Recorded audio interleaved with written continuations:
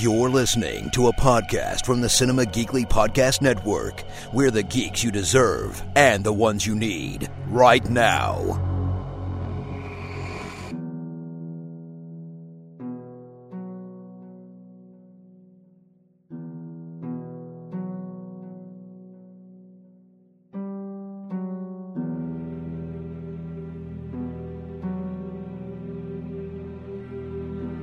It's another episode of Hear the Walking Dead, Cinema Geekly's all-encompassing omnibus Walking Dead podcast. It's Anthony Lewis and Aurora Babaloo. Hello, Aurora. How are you doing this fine week, this Walking Dead week? I'm really good. I'm excited to talk about this show. We continue with female power. I did not see the preview for this week's episode, so when I watched it, I was stunned at who this was following. Well, you know what? They misled us because I completely forgot that Tara existed, or Tara. Yeah, and the preview was not for this episode. The preview was no, it was in the here's what's coming up in the next couple of weeks in The Walking Dead. It wasn't like next episode. So that's why I said, you can see Daryl and you can see all these people. And then when I saw this episode, I was like, wait, this is not what I saw. Yeah, because episode 7 and 8, I think, are the ones that are going to be the mid-season break or whatever. Yeah. All the shows are going on this mid-season break for the holidays. But so yeah, let's talk about this episode because this was an interesting one. Season 7, episode 6, called Swear. So 2 weeks after the attack at the Savior's satellite station outpost, and you'll recall, way back when this happened, Tara and Heath... Is it Tara or is it Tara? I don't remember how they say it in the show. I think it's Tara, right? I think it's Tara, yeah. Okay. So Tara and Heath, they were going to go on a weeks-long scavenging hunt, 2 weeks long or whatever, scavenging for resources and stuff. So Tara ends up separated from Heath. We actually we start actually on a beach where a young lady and an even younger lady, a little girl, come across her body, and the little girl's like, let's kill it. And the older girl is like, not so much. Let's wait and see. And she takes it. So this combines this with flashbacks to what happened with Tara and Heath. So they were, I think they were gone longer than a couple of weeks, maybe even, and they weren't finding much in the way of supplies, and they didn't really want to go back until they really had something to bring back. No, I mean, except for Heath. Heath was like, I'm ready to end this now. Let's. And he was clearly upset about what they did at that Savior post. Yes. As well. Yeah. So in the present time, Tara awakens to she's been given supplies by this girl Cindy. She's given supplies, and then she follows her unknowingly back to her community, Oceanside, or as I called it when I first saw it, Themyscira, because it was all women. I'm like, is this like is this how Wonder Woman begins?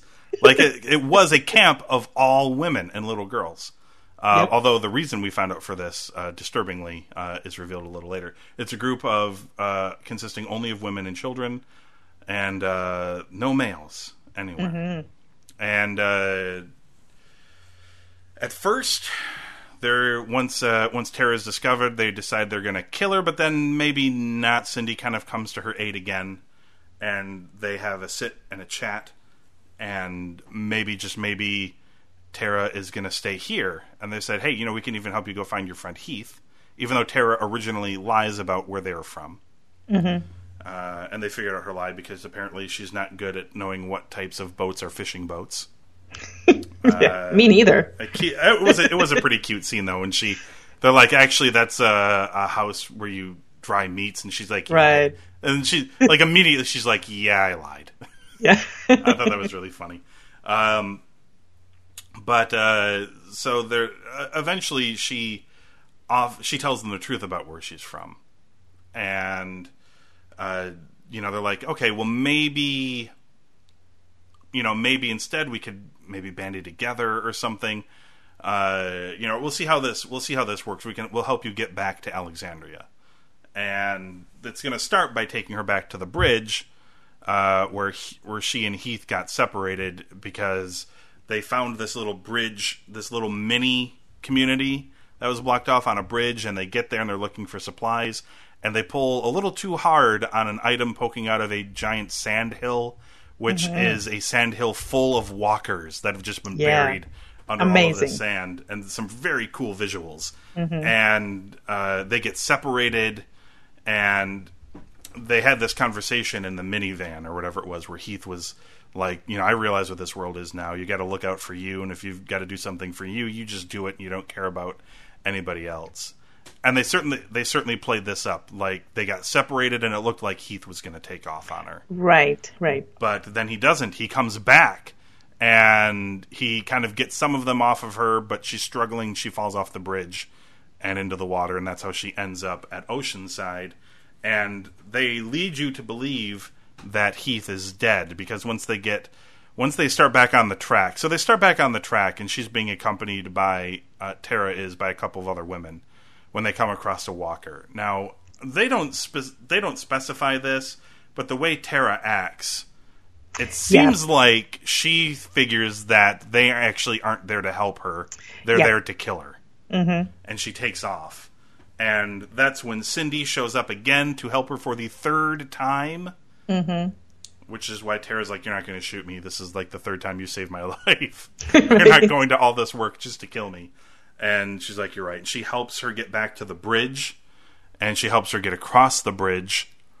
And then you see someone who you think is Heath as a zombie, but when it turns around, I believe it's a woman. Yes.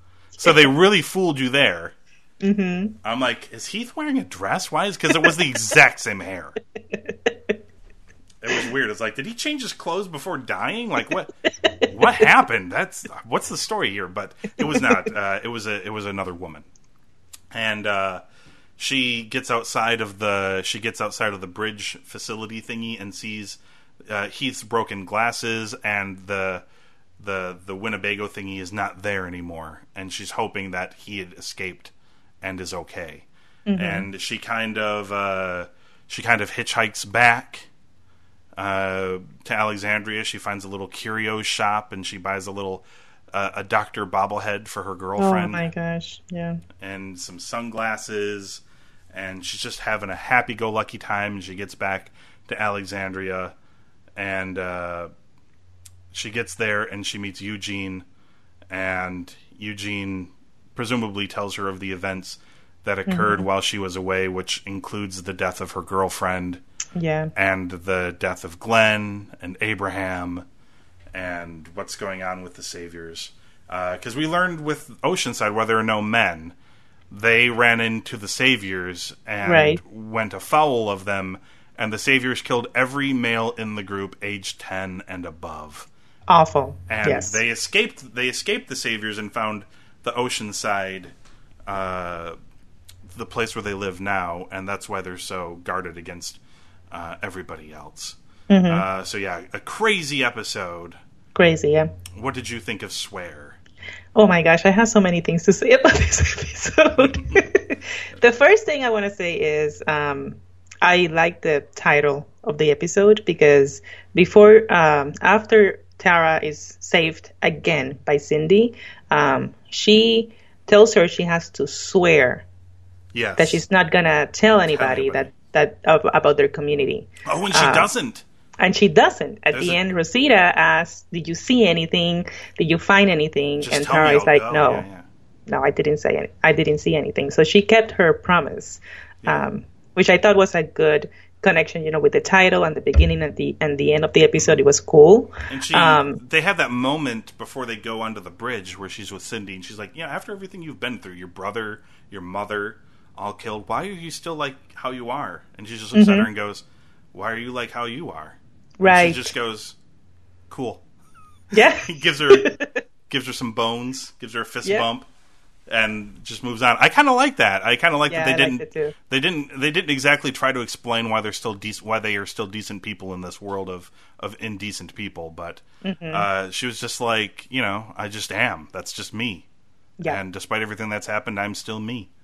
Yeah. And that was kind of one of the messages too. It's like, she's like, people aren't evil; they just forget who they are, or whatever. Right. And although Tara does say, like, no, I've seen evil people. Trust me, I've seen evil people.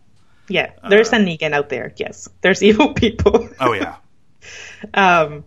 And can we also talk about the fact that Tara gives the middle finger to a little kid? Oh my god, because that little kid is like death hungry though. Like she was really mad that she didn't get to kill anybody. And like they're walking to leave. What's her name? Rebecca, maybe? I can't remember. I think it's Rebecca, and they're walking by, and she just spits at her feet. Rebecca does, this little kid, and she just goes, "Bye, Rebecca." And when she walks past her, turns around, gives her the middle finger with a big smile on her face. That was awesome. Yeah, I was torn on her character in this episode. I wasn't really.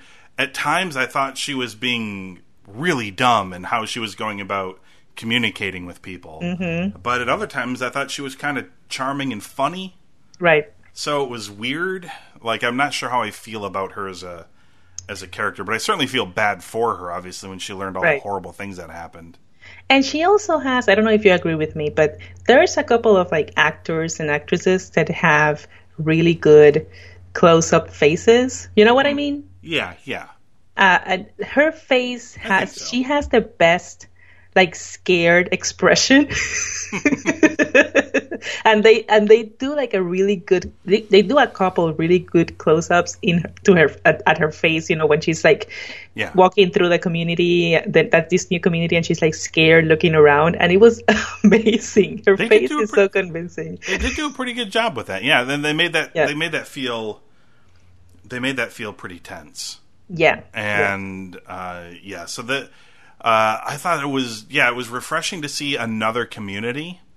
Right. I don't know if this is going to be another community in the war against the Saviors, although clearly they have a grudge that if they could exact some sort of revenge on them, they would if they could, but I think they feel like they can't. There's too many. They're far outnumbered. Yeah. And they have so many weapons. Yes, they do. And they're very skilled at all of them, apparently. Yeah. And how awesome is it that they use those clickers, right? To, like... It's not like an alarm. Yeah. It's clickers, and I thought that was so smart. Yes. So, and you see Tara, watching them with the clickers and getting the weapons, and she doesn't realize that they're coming for her. They're coming at, she's just staring until a bullet, like, grazes her face. Right. And she's like, oh, crap, they're shooting at me. They know I'm here. Time to run. Yeah. They are terrible shots, by the way, because... Oh, yeah, I mean, they were like they wasted a lot of bullets. Yeah, they were the A-team for sure. They fired 1 million rounds and they didn't kill anybody. Nobody. Yeah. There was I guess that was what we were led to believe at the end, where she thinks that they were gonna kill her. I guess that's what was gonna happen, right? But it seems weird. Like, nothing that happened prior to that moment. They normally give you some sort of wink or a nod of some sort that, they're really gonna try to kill her instead. Right. Like, this isn't legit, but nothing up until that point felt like they went to an awful lot of trouble to kill her. Yeah, I mean, I kind of saw a little bit of it before she left, when I guess the leader of the community, Netanya, asked her if she would stay, and when she said no, I think that's what triggered their perhaps.